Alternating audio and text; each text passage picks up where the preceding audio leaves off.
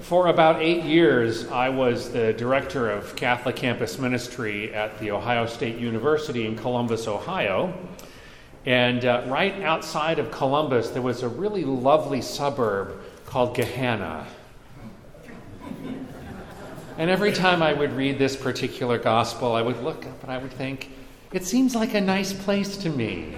You know, you could throw me out there. That'd be all right.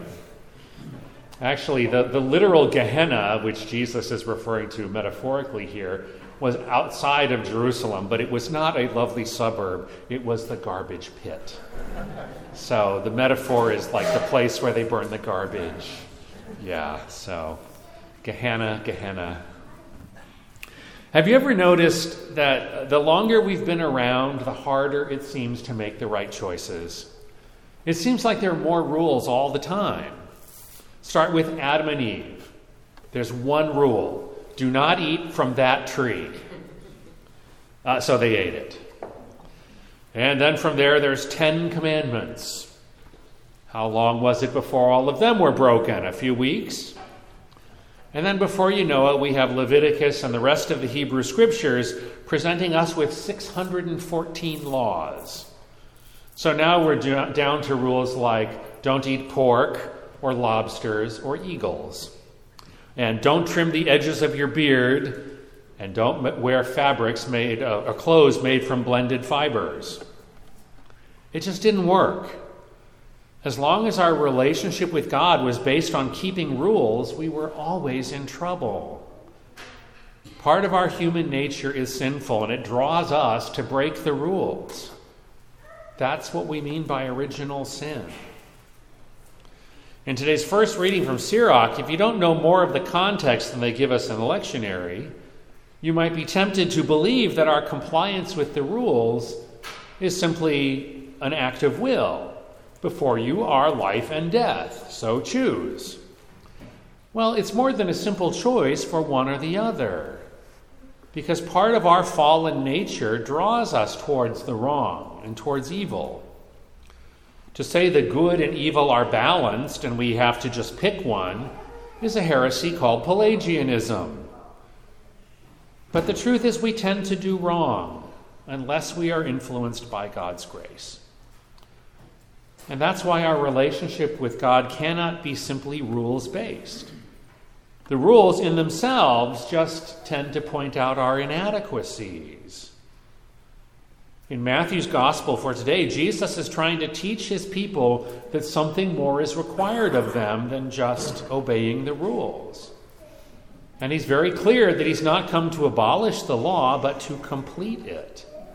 And then Jesus takes a whole series of laws and he reshapes them. You've heard the commandment that says this, but I'm saying to you this, which is inevitably harder. But the point is that what happens inside us matters. Our intent, our conscience, all of it matters. And of course, if we carry out all the precepts of the law and do so without love, it means nothing. I can't tell you the number of people who, over the course of my priesthood, have said to me, I've kept all the 10 commandments my whole life, so I'm going to heaven. Really? As if driving all day without a speeding ticket is going to guarantee you're going to get to your destination. What about the direction the car's headed? Think that might be important at some point? The truth is the law is never going to save us. And the more we immerse ourselves in rules and regulations and legalities, the more we tend to deceive ourselves that God is somehow satisfied with our technicalities. And that's what this business of swearing and oaths is all about. If we are people of integrity, then we live by the truth.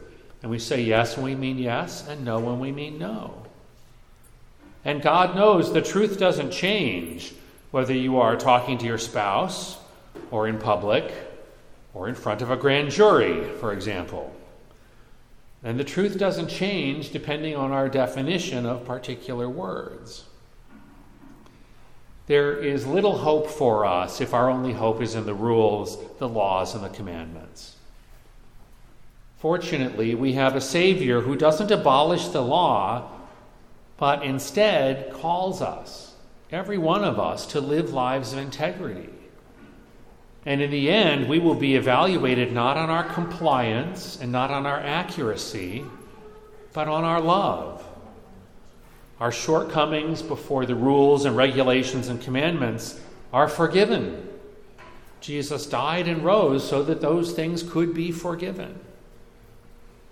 When we live lives of love, we open ourselves in humility to receive that forgiveness and to show that forgiveness to other people.